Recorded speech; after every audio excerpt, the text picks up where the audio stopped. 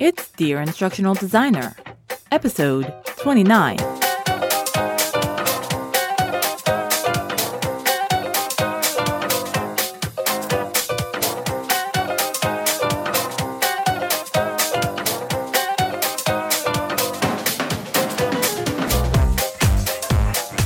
Hey everybody, and welcome back to Dear Instructional Designer, the show about the instructional design journey.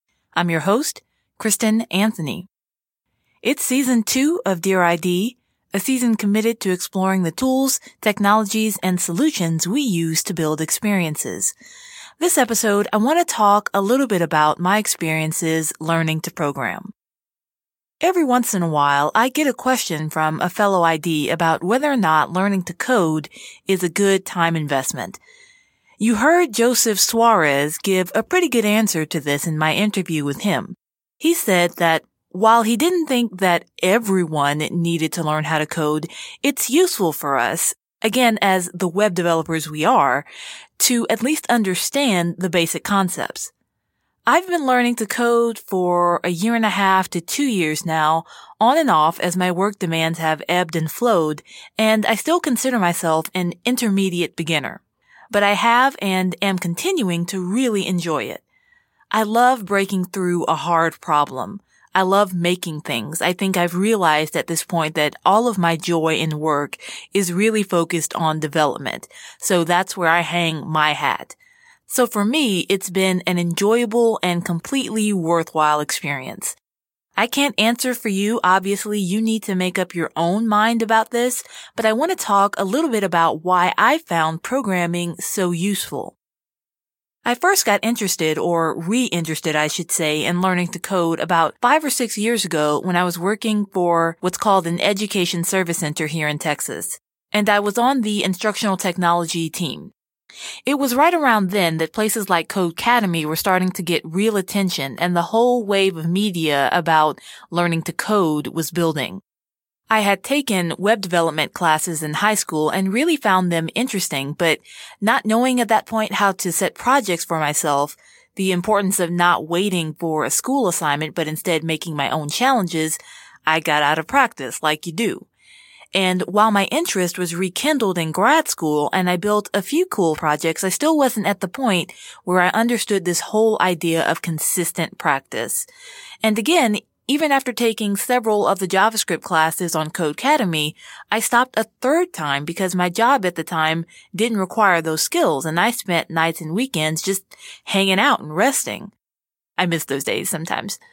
But I finally made a commitment to learning to code when I started working with Lectora Inspire at my time at a university extension service, my first official ID job, where I helped to create both online and face-to-face learning experiences for police and security officers.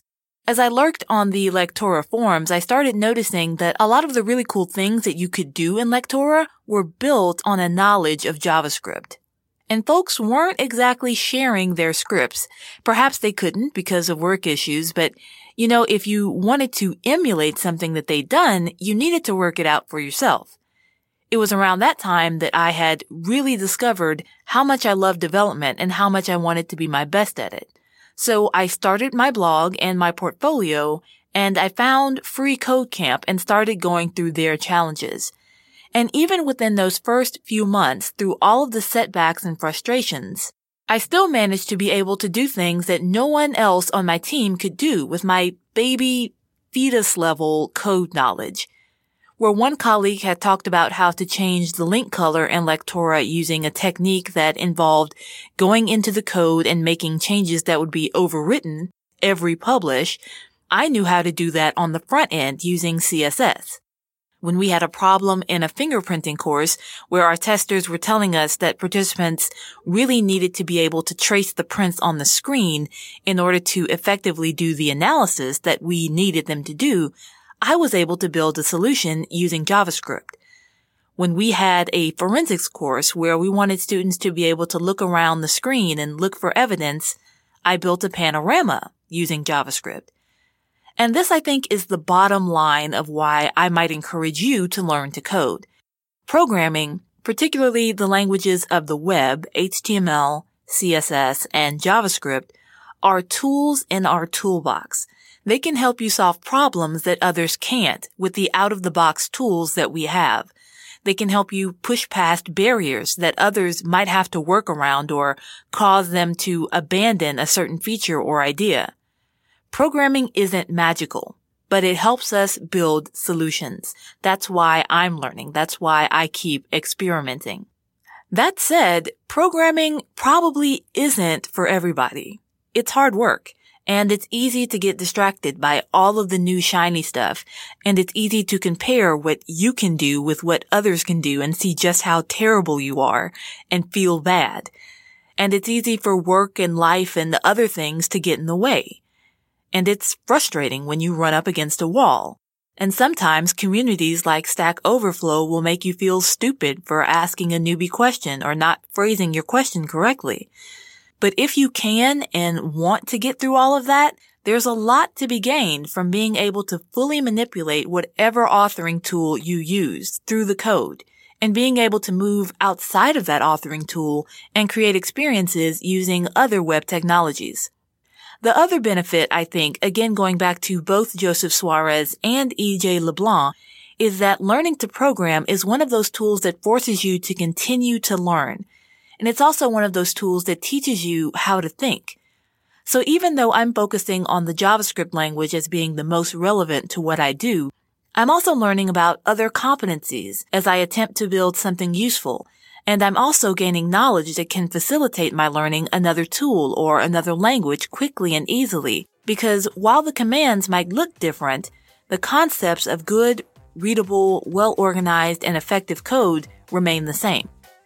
Thank you so much for listening, folks, and before we part, I want to leave you with this. Programming isn't some magical thing that only some people can learn. If you think it's worth your time, you can learn to code. I'm enjoying it, and I'm finding great value in it on both the design and development side of the work that I do as a learning experience designer.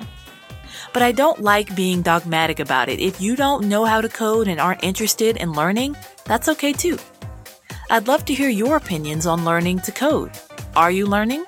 What resources are you using? Are you choosing not to learn? Tweet at me. I'm at AnthChris, or shoot me an email at kristen@dearinstructionaldesigner.com.